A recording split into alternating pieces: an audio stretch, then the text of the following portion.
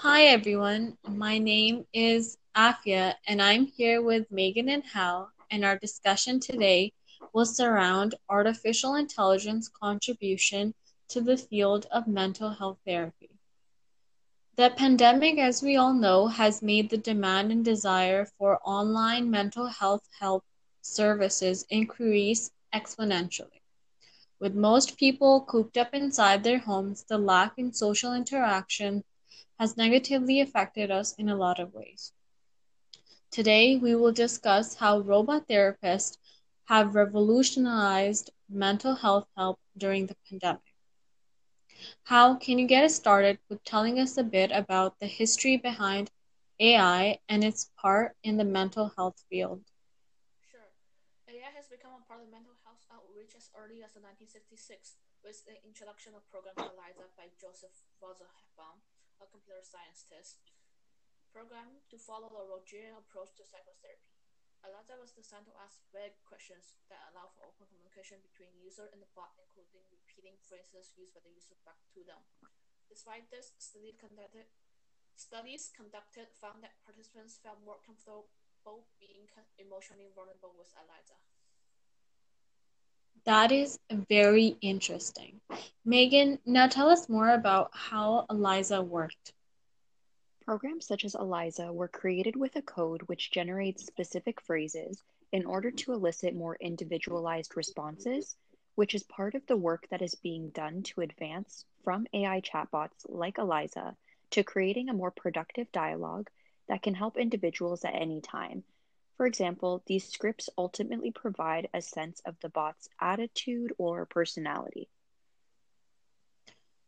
So you're saying that the chatbot was trained by the coder to recognize words such as depressed.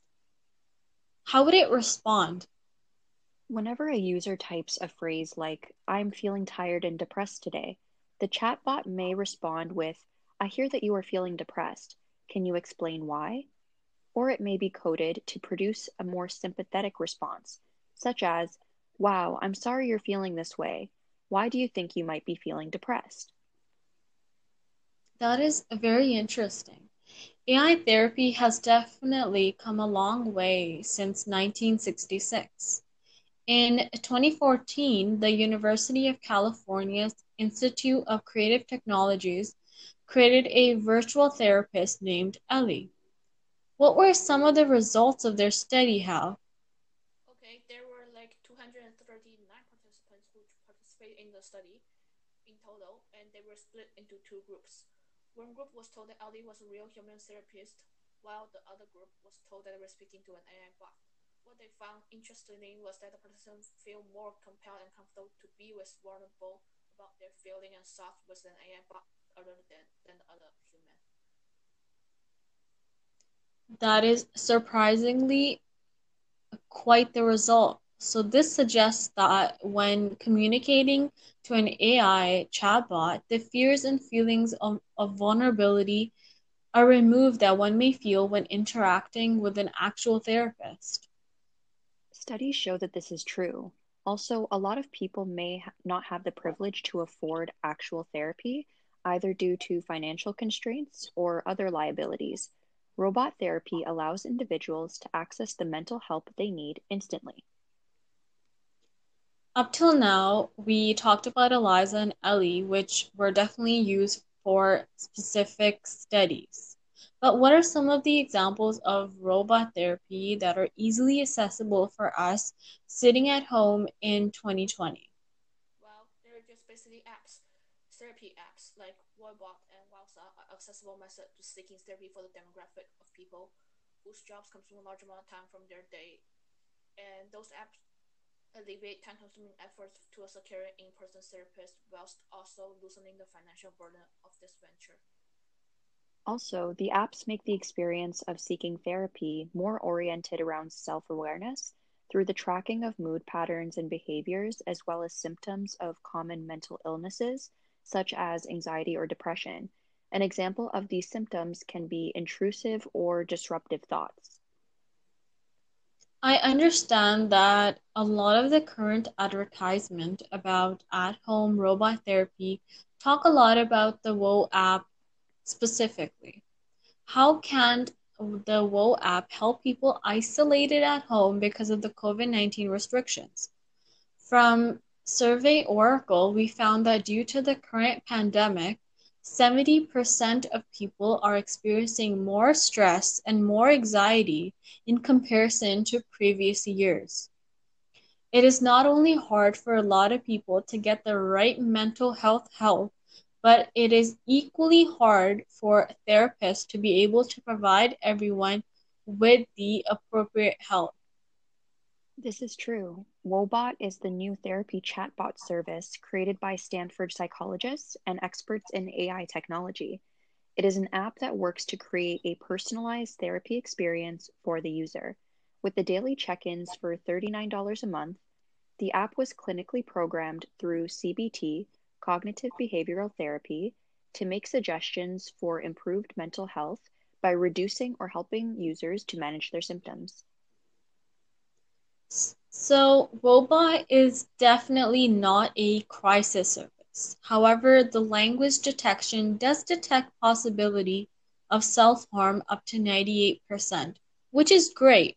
But what are some of the disadvantages expressed by therapists and others about the use of robot therapy? Well, the bot does allow an effective dialogue with the user as it asks productive questions regarding the thoughts and feelings being expressed by the user. However, there are disadvantages, which is that it does not allow for a freely flow expression of the user's feeling to be met with a direct and individualized responses.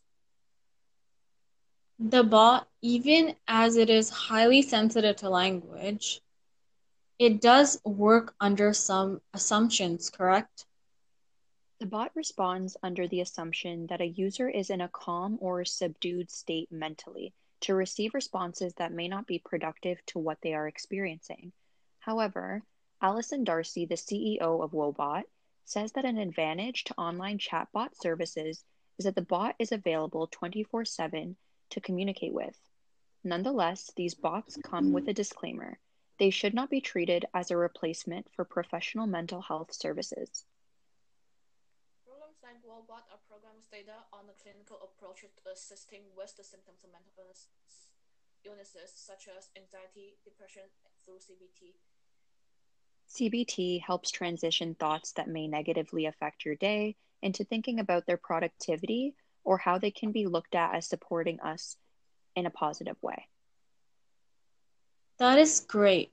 But what are some of the future aspects of AI mental health therapy that we can look forward to? Currently, the work being done to create AI therapy is attempting to make it a more detailed and individualized approach to helping people rather than a selective and vague programming that we may see in, for instance, personality quizzes online.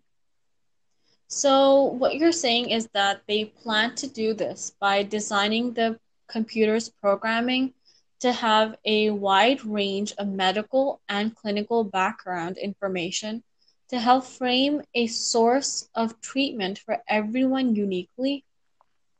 Yeah, this contribution of AI to the world therapy is expected to still hold the structured feel of the speaking candidly and vulnerable to a computerized system rather than an individual. That is great. Despite some disclaimers, it seems that the advantages of AI therapy are plenty.